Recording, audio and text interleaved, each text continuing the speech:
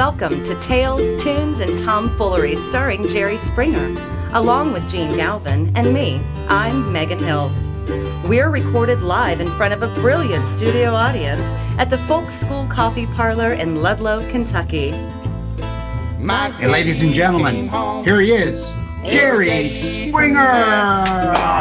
Yeah. I'm back. Millions of people. Jerry's back.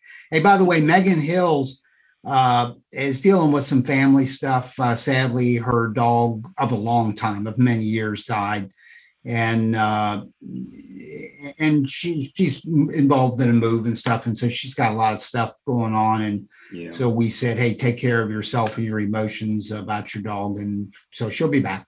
And by the way, we have back for another episode a guy that was on last week, Mike West from Rock Ferry, or let's just say outside Liverpool. He grew up in Rock Ferry in England, in the UK. And when he comes back home, we'll ask him if that's where he literally is now. But anyway, it's in proximity to Liverpool, where the Beatles are from. Jerry didn't remember that I don't know that he remembered who the Beatles were. Hey, didn't you tell me one time, Jerry Springer, that you were on a plane with Paul McCartney not too long ago, a few years ago? Exactly. Yeah. And he literally, as flight attendant, came up to you and said, Mr. McCartney would like to have a word. Is that true? What happened? I was flying back.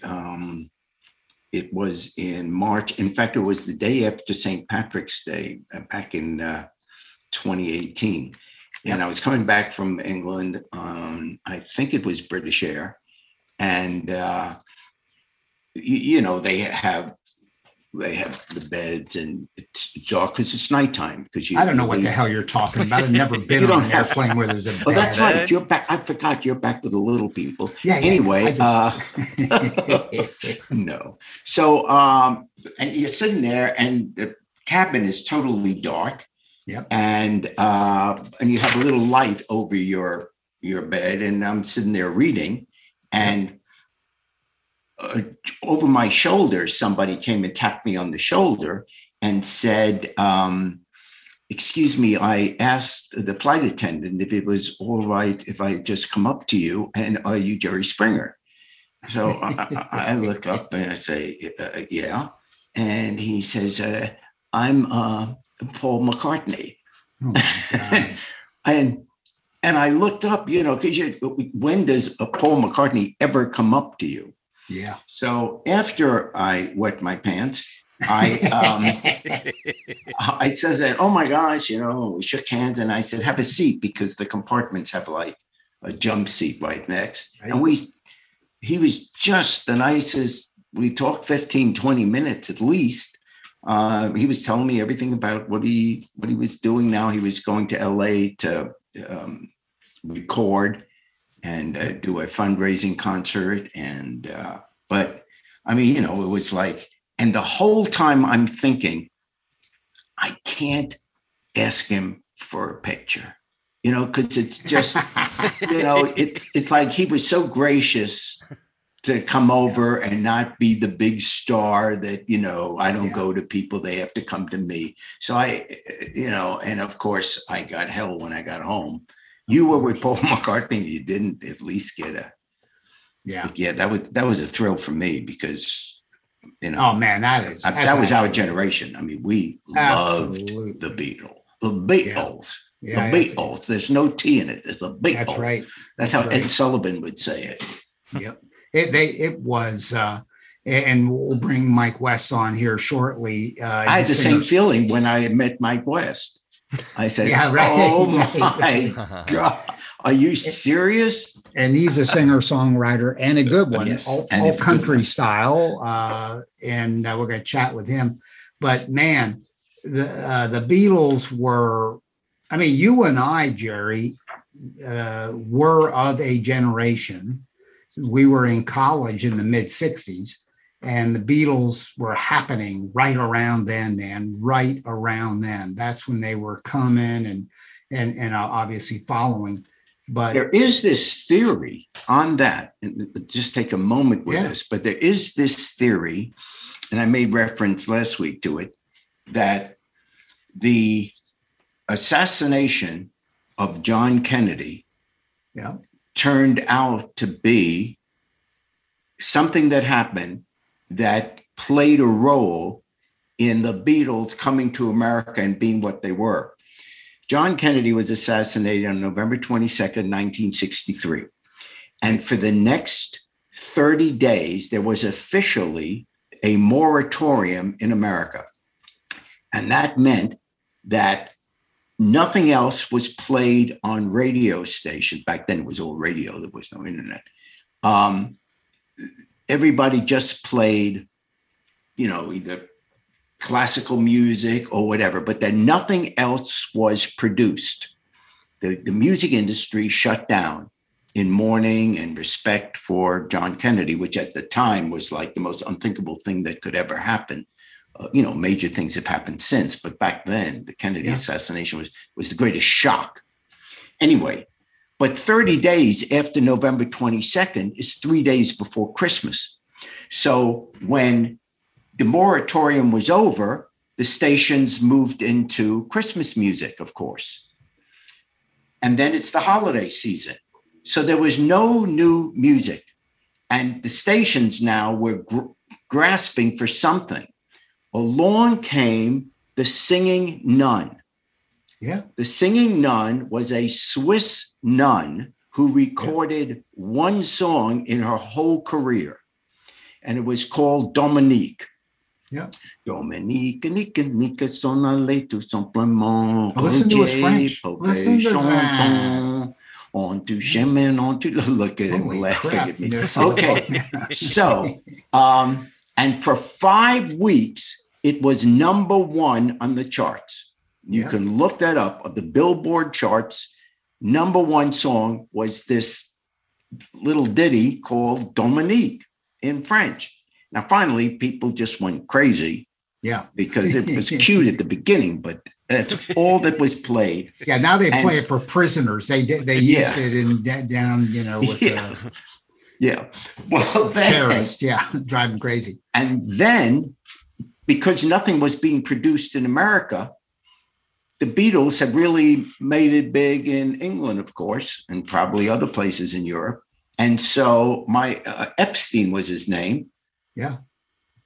Arranged for the Beatles to come to America. And in February of 1964, 2.5 months later, 3 months later, we had the British invasion. And then it was the Beatles and everything British, because we didn't have anything American being made at the time. That is the connection between John Kennedy's assassination and that's interesting. And the Beatles. Yeah.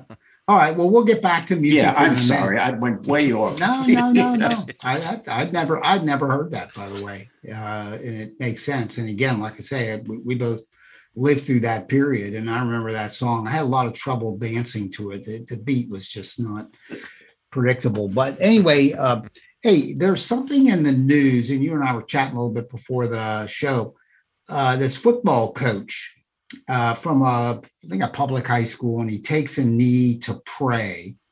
And that has become kind of symbolic in American sports. What's your take on that? Well, on the surface, it seems absurd.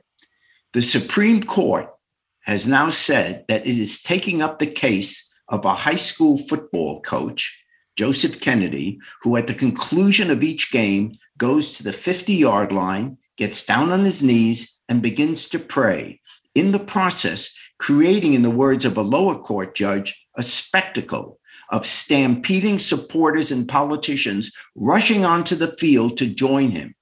Significantly, this all takes place on taxpayer-supported public school property. Consequently, the school district then ruled, based on some 60 years of Supreme Court jurisprudence, that the coach is henceforth prohibited from any, and I'm quoting here, demonstrative activity that is readily observable to students and the attending public. The coach, protesting the prohibition, is now suing the school district, and the case has now made it all the way up to the Supreme Court. The district, in its defense, is adhering to legally established precedents, which are based on the theory that any outward display of religious activity on public school property puts peer pressure on kids and their families who happen not to subscribe to a particular religion. In legal terms, it violates the dictates of the Establishment Clause of the First Amendment, which prohibits the state from promoting, endorsing, or establishing a religion. Whether his praying at the 50-yard line does in fact violate this clause of the First Amendment will now be decided by the Supreme Court.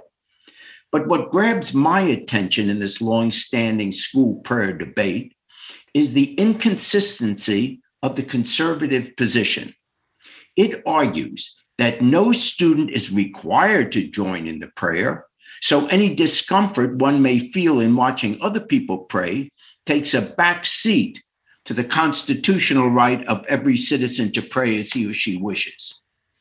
The irony in making this argument is that the very same people who make it are only too happy to stop kids from being taught or discussing America's racial history in school because that may make, in this case, some white kids feel guilty or uncomfortable.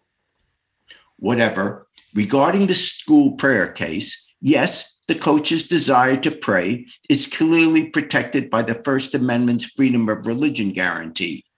And yet, that same amendment also guarantees each citizen the right to be protected from the state establishing or promoting any one religion or even religion at all.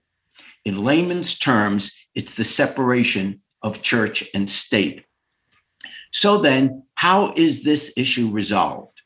I would argue that the Supreme Court has long held that constitutional rights, even ones as sacred as freedom of speech, religion, and press, may always be reasonably regulated for what the court deems is a legitimate governmental purpose. Well, protecting the people's right to be free of the state promoting or endorsing religious activity on its property is obviously under our Constitution a legitimate governmental purpose, if not a required one. So balancing these two competing rights, the coach's right to pray and the equally guaranteed right not to have the state promote a religious activity, I believe, considering the particular facts in this case, the court should fine for the school district and dismiss Coach Kennedy's suit. Let's be clear. His freedom of religion is hardly being impaired.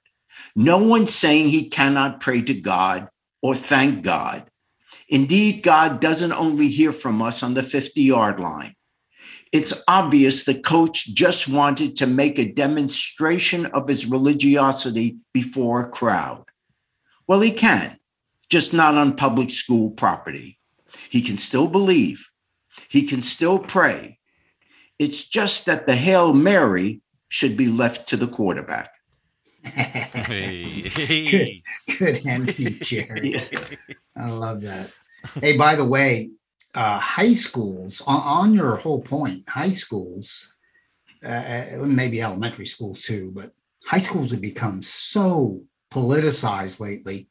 And it's largely because of the right wing who, these discussions of critical race theory and I don't know, a load of stuff, but starting with that. So here's an update on a Cincinnati suburban school, which is largely single race, largely Caucasian, almost totally. And for 6 years, they have had this thing called Diversity Day. And it's pretty innocuous, and it was voluntary, by the way. The kids weren't forced to go. And a good chunk of the school would choose to go to it in a day in May. And they would go to other rooms within the school complex, and staff, parents, teachers had arranged a program lasting most of the day that would be a series of workshops and talks from people from agencies who had knowledge and interest in diversity. So it didn't say, this race is good, this race is not. I just talked about diversity. And in a school that's largely white, it might be useful to do that. Those kids aren't going to get exposure within their largely single race neighborhoods, and they weren't getting it in school. So it sounds kind of innocuous to me, especially parents had to sign a permission slip to let their kids go. The school board in this suburban district in Cincinnati raised hell about this because 4 of the 5 were newly elected. And they're all conservative. And there is a 5th board member who is very liberal and known to be. And the 4 new conservative school board members said, we have to have a talk about this during one of their meetings. And they said, we have to postpone this.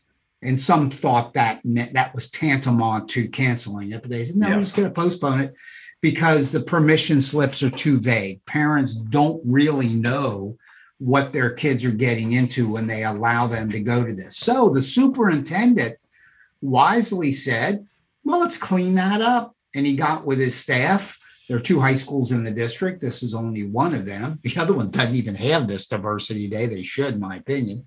So he said, okay, let's fix the permission slip. Let's make it very specific and let's have the parents re-sign it. That all happened. So they set May 18th for the diversity day. Then Sunday, the school board met on a Sunday, an emergency session in which those 4 conservative school board members, to be honest, got kind of honest and said, no, we got other problems. It indicated to me that they were just using the permission slip as kind of a dodge. And they said, no, taxpayer money shouldn't be used to indoctrinate kids about diversity, of valuing diversity more. All these became just political. Unbelievable. Really this is unbelievable. Now they have postponed it again, and now we know that it's canceled. There ain't gonna happen. Isn't that amazing? That's where we are. How can you be against your kids learning about diversity? I mean, what kind of a parent are you? How do these people have kids? I'm telling you, I'm with you. It's really unbelievable. It's unbelievable. United States of America, you are not allowed to teach for one day about diversity. Voluntarily, by the way, voluntarily. In other words, if you don't want your kid to do it. Unbelievable. Now, I'm stunned. I thought I have a subject for the next podcast. I'm going to ask you to send me that information. Okay. Yeah, okay. Jerry, that in Cincinnati, Ohio. Yeah, it's Turpin Hills High School. Now, by the way, I'm going to tell you something. You know this because we hang out together, and I, for about 7 years, taught school politics to soon-to-be principals in the Grad School of Education, Xavier University, my alma mater. I got my undergraduate there. I got my master's in education through that same department. So I taught there as an adjunct professor of this course. And on this point of what I'll call student power, I taught this course on first day, said, look, this course is all about who's got the power. Would you agree, Jerry, if you strip politics down to its bones, it really comes out to who's got the power, who's making the decisions, right? Yeah. Is it the mayor? Is it the council? Is it the president? Is it the school board? Is it the State Department of Education? Is it the parents? Is it the teachers union? We, on the first day, would fill a whiteboard with all of these possibilities. And they always left out one, and I always made sure it went on the board because I would draw it out of them. Who do you think's got the power? And they'd rattle them off just like I am. And I said, students, and these, group of 20 teachers sitting in front of me who were trying to become principals and taking this course as part of their curriculum, said, well, kids don't have any power. And some of them would argue that they should. Yeah. And I said, I don't be so sure that no one wants to tell them in school that they have any power because you don't want to unleash them. Yeah. But here's the deal.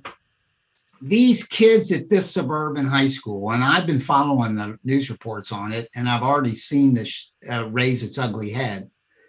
One of the kids said, who's lamenting that they spiked this program, is we're going to do a walkout on May 18th. I mean, they've already begun to talk about it. Oh. And I was thinking, man, these kids, so let's talk about real fast, these kids in this school board, these 4 reactionary members. If these kids, and better yet, with parent support, said, I'm not going to school on May 18th. Yeah. I'm going to, mom, call in sick for me, or I'm just going to be a no-show. And we're all going to go and we're going to organize this. Are they going to do this? Well, I don't know. I wish they would, you know. Yeah. I mean, they could have, I'm getting excited about this. They could get a place. They could get all the speakers. They could have parent supervision. They could ask police to send a squad car to make sure nobody is harassed, you know, because it could draw attention. And they could have the program. And would they get suspended? The school system can do that if they want. I ask you something. If you're Tulane University, where you graduated, you got your law degree from Northwestern, or me from Xavier, if I'm applying to college and I'm a kid and I got suspended for the reason I'm stating, that's an advantage. Exactly. That goes to as an advantage. Yeah. You fought the system for something as simple, and you saw your reaction to it. So here's the point. The school board didn't think through really what they were doing. They were just politically masturbating.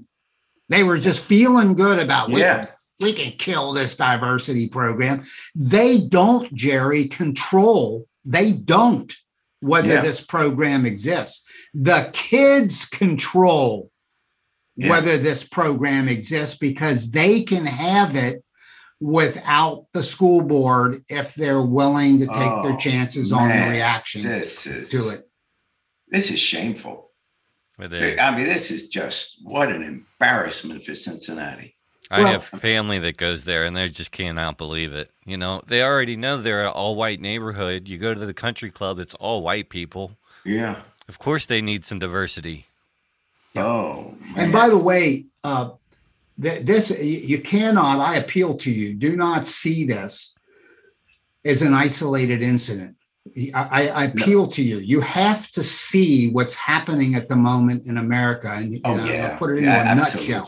Absolutely. The Republican Party, all around. That's it. Exactly they have decided to bring these issues of passion using schools and what they claim is indoctrination of kids as the hot button. A significant part of America wants America to be white. The way it was in the 1950s, That is the truth. It's not a majority, the truth, thankfully, but it's a significant part. That was unleashed by Trump, but he didn't create it. It was there before him. It's been there. Well said, Jerry. Yeah. Well said. Hey, by the way, before we bring Mike West in, we're excited about doing that from England. I want to ask you one other thing. It's a serious question. I think, and I've told you this off air, that you should be teaching a course somewhere, and I believe you could. You might have to do a little work to make contact and do a pitch. I'm talking about a university course, and I got this from you. I'm not making this up. A course that would be a mixture of politics and media, because you have been a politician for many years. You know politics frontwards and backwards. You have deep understanding of American history, and you have been a media person, including a news anchor and a commentator and a reporter. You're perfect for it. And there's any number of schools where I think they would grab that course. I also think, by the way, and we've mentioned this on previous podcasts, that I think it would get a lot of students as an elective course because of your celebrity. You would get kids, and you'd have to deliver and make sure that they're learn from it and it's entertaining enough, but not a joke. It's got to be a serious course. And that leads to I think you should and could and wish you would write a book, and maybe the two are linked up. You ever thought about that? I mean, does that catch your interest even to go through the labor of writing a book, coming up with 12 chapters and how to organize it, et cetera? What do you think of that? Would I have to get up early? Hemingway always wrote very early in the morning. And then he got drunk at about 1 o'clock and stayed drunk until he passed I may out. do it backwards. I've thought about the book thing. I mean, 25 years ago, I wrote a book which mostly was about the show, which and all that stuff. But a political book, no, I haven't written that. And I'd be interested more in teaching. Gotcha. Just because there's more of a reward. Yeah, the you process. Do the book, you know, if you're not Bob Woodward, if you're not there, you know, I'm in the bookstore twice a week. I love, like you. I mean, I just love books. The smell of them. I just love books. But you spend 2 years writing a book, and then you got nothing that's going to ever be remembered. It's not. I'm not at that level. The teaching, I would be interested in doing that. But that's a logistical issue, and so someone's got to want to hire you. So Well, I think I'm not sure I'm the one that's going to coach you through that, but I think you should do that, and I think it could be really good, and I think students could learn a lot. And so, anyway, that's just. I could teach in Liverpool. Let's bring in Mike West. You want to know something? I'll bet you. And Mike, well, first of all, let me tell everybody who Mike West is. He's a singer-songwriter, been working at this heavy for the last 6 years.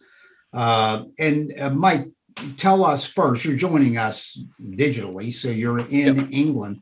Are you in Rock Ferry? You mentioned on the last podcast that that's where you grew up. Are you still there, literally, or you? No. So in the Rock Ferry song, I say this was where I'm born, but it's not where I'll die. So I moved 5 minutes up the road just to make sure that I hit the truth of that song. I'm in Wallasey now. Exactly. It was easier to move than to change the lyrics. All right. But are you about 5 minutes away from Rock Ferry? I'm literally up the road from it. Yeah. All right. And all this is in hey, by the way, because you did a song called Rock Ferry last episode, you could do a different song here in a minute. How many people, do you have a sense of how many people are in Rock Ferry? Is it, what would you say? I'm not too sure. I think, I can't even say. I know there's an arena in Manchester that I think holds about 30,000 people. And I think there's something about, New Rock Ferry and Birkenhead and surrounding towns is maybe that many people. Okay. I have no idea. So football's a big deal, obviously. Football's a huge deal in England. So who do you root for in football? Well, much to the shame of my entire family, I don't support Liverpool or Everton or even Tranmere Rovers, which is my home team. But so I just kind of sit on the sidelines and let them all kill each other over the football instead. That's good. Well, soccer, as we call it here in the States, is growing. And in Cincinnati, and I live in the northern part of Kentucky, right across the river. And Jerry was mayor here and a city council member and a news anchor and all that. And we now have an MLST, Major League Soccer, FC Cincinnati. And my son, who played soccer in his youth here in the States, says that we're still nowhere near the level of what you guys watch over there. But it's actually growing in the United States. You know that, I'm sure. Yeah. We talked a little bit on the last episode about your style of music, and Jerry and I found it pretty fascinating. Alternative country, and the influences of some of those country artists over the years in England. And you mentioned that Rock Ferry, which is a little lighter than some of your other stuff, which you told me before the show is a little on the dark side, which is not bad to us. If it's good storytelling, I don't care. But you referenced Woody Guthrie, and that's always cool to hear, isn't it, Jerry? Because Woody Guthrie's our era, actually 1950s. And Jerry and I grew up on, in our college days and late high school years, American folk music, Americana music. So we're talking about Bob Dylan, Joan Baez, Peter, Paul and Mary, Kingston Trio, Mitchell Trio, etc. There were a lot of people. And Woody Guthrie and his son Arlo Guthrie has gone on to have a huge career. And Woody Guthrie was sort of the grandfather of all those people. And I was very happy to hear you reference him. So you knew about Woody Guthrie how? And how did he influence your music, would you say? I can't even remember when I first heard him. I started off as like a metalhead. Like I grew up on punk and metal from my dad. And then I remember reading an article about Robert Johnson because of his influence and the story about the devil. So I started researching like Delta blues and getting heavily into that music. Nice. And then from there, it's if you know about Robert Johnson and then Howlin' Wolf, you know about Leadbelly. If you know about Leadbelly, you'll find out about Woody Guthrie. And it's those type of songwriters that really inspired me and are really interesting as part of not just incredible songwriters, but the legacy and history that surrounds them. That's cool. And by the way, metalheads and punk rockers, I have been schooled on this over the years because, like I say, I came from folk music and early rock and roll, and then the Beatles and, etc. And but there is a real relationship between punk and Americana music, and maybe alt country and all of this stuff, storytelling, stuff. And I when I learned that and figured that out, I thought that's really cool. And I love hearing that Woody Guthrie ties into all this, as you just put it, and Leadbelly and those people, because damn, dude, I grew up on that stuff. Those guys were saints to me. They were beyond musical people. They were important people. Wouldn't you agree, Jerry, that Woody Guthrie was important to the culture? Yep. As a working class voice. It's almost as if whatever group, I mean, music's popular music started out with musicians just singing and writing music for wonderful tunes, wonderful orchestrations. But then we figured out, or people figured out, that music is a way for them to tell their story. And so it was country music, the music of the South, hardscrabble people that were, whether it, people living in the coal mines of Kentucky or whatever, would tell their story. Today, it's rap music of an African-American community, which the music tells the story of what they're dealing with. And it was the same thing with folk music. It came of a generation that was protesting, let's say, a war, but the storytelling, rap music is the same as country music. It's a community telling what they have to deal with, what their real lives are like. And it dawned on me that the early singers, of the 20th century, with Sinatra, Bing Crosby, they were great, but it wasn't storytelling. It was just wonderful music. Sounds. Sounds. Yeah. And now it's become so much more. And that's really good connecting those dots. And back to you, Mike, based on what Jerry's saying here, not to get too philosophical, but what do you feel is the mission of the songs you're writing? What motivates you? Why are you writing these songs? Well, it's the same thing as what you're talking about there. It's like, it's three chords and the truth. Yeah. Like if you want to be in a punk band, you want to be in a folk band, that's the recipe, that's the integrity that you need to create an authentic story, is those three chords and the truth. If I learn a fourth chord, I might get to make it to the big time, but for the time being, it's three chords and the truth to just tell my story and my experiences and what I think about things. With me, it was G, C, and D7. There's a 7 involved. Let me raise my pen. I don't know any sevens. I remember that's a G, the C, and the D7. Oh, that's true. That's true. Hey, yeah, that is cool, Mike. So the song you're going to do tonight is called Mothman, right? Yes. Tell us a little bit about that, if you would. Yeah, so obviously with Rock Ferry, that's about my hometown in England. One of the things I love about country and folk is that American influence, and I love Bigfoot. I love the legend of Mothman from Point Pleasant in West Virginia. Wow. Britain doesn't really have the same level of like monsters. We've got Loch Ness and Boris Johnson. This is great. Boris Johnson. This is great. So I've always been obsessed with those kind of American myths. And with Mothman, I really just enjoy the aspect of the fate, of the tragedies that you can't really avoid. And that was my kind of in for this song, is you can't escape things. Sometimes you just have to run headfirst into them and hope for the best and hope your life experiences will carry you on past those things.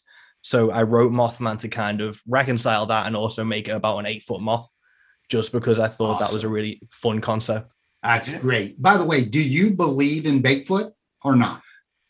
I want to believe. And I love whenever Go I play. ahead, believe. Yeah, that's the thing. It's not hurting anyone. Yeah. But I love when people come up to me at shows and start saying they've seen something. And that's my favorite thing in the world, is if there's an American in the audience and they have a Bigfoot story, I'll just buy them every drink in the bar until I can get to the end of this story. Great. That's great. All right, here we go. Mike West from outside Liverpool in the UK singing Mothman.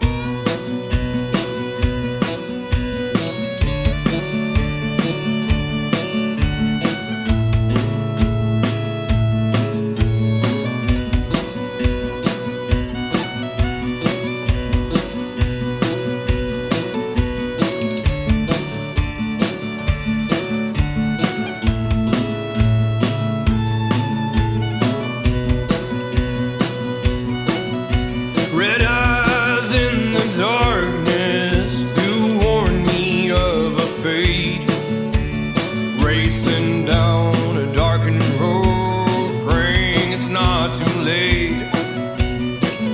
I saw Mothman. I saw Mothman.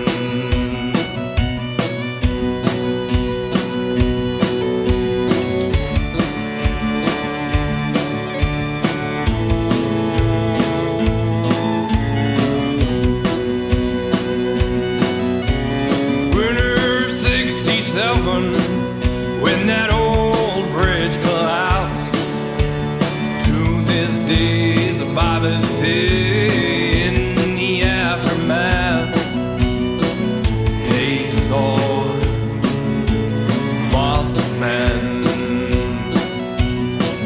They saw Mothman.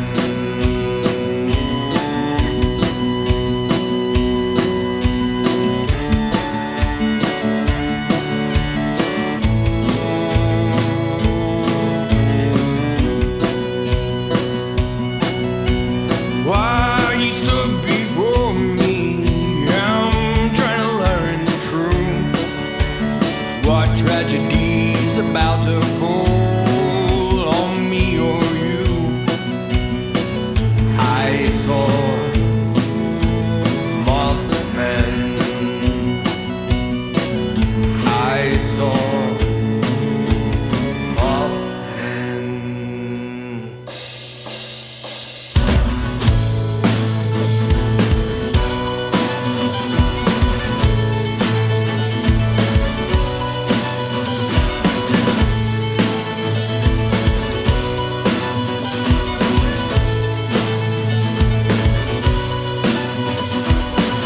There's always something chasing me.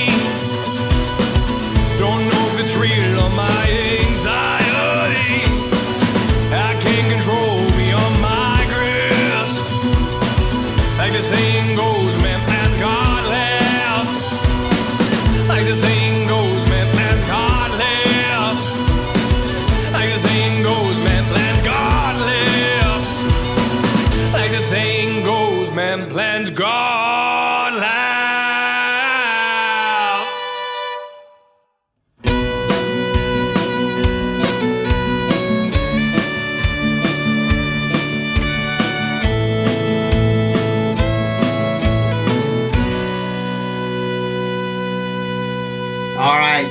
That's fantastic, man. It's really been good to get to know you. And isn't Mike the internet is amazing that we can do this. And no, it's awesome. The fact that we can link up with you, and we urge our listeners, you got to check this guy out, Mike West, and tell our listeners again how they can find you, including if anybody's near where you are.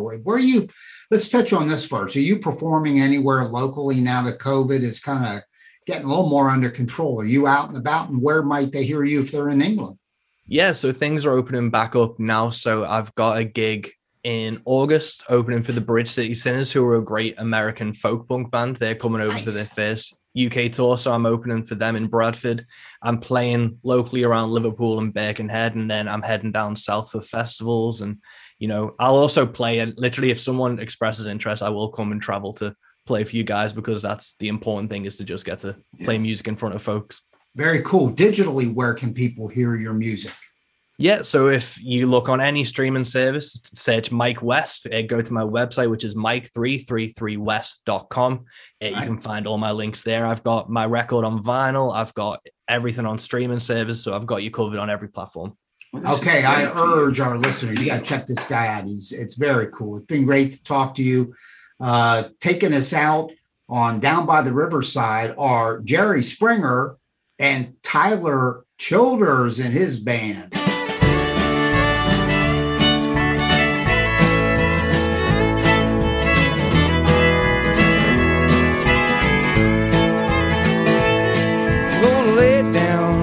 Heavy load down by the riverside, down by the riverside, down by the riverside. I'm gonna lay down my heavy load down by the riverside. I'm gonna study war no more. I ain't gonna study war no more. I ain't gonna study war no more. I ain't gonna study war.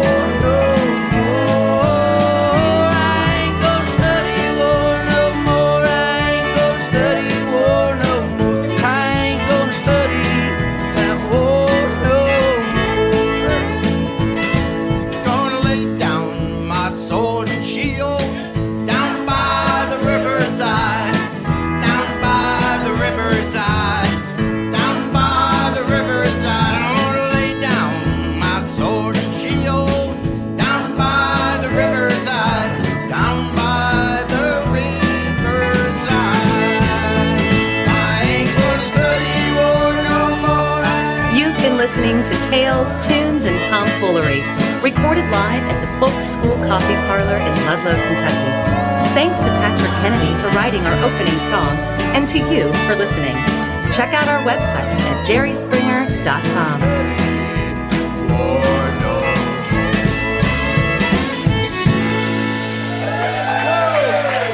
Y'all come back now, you hear?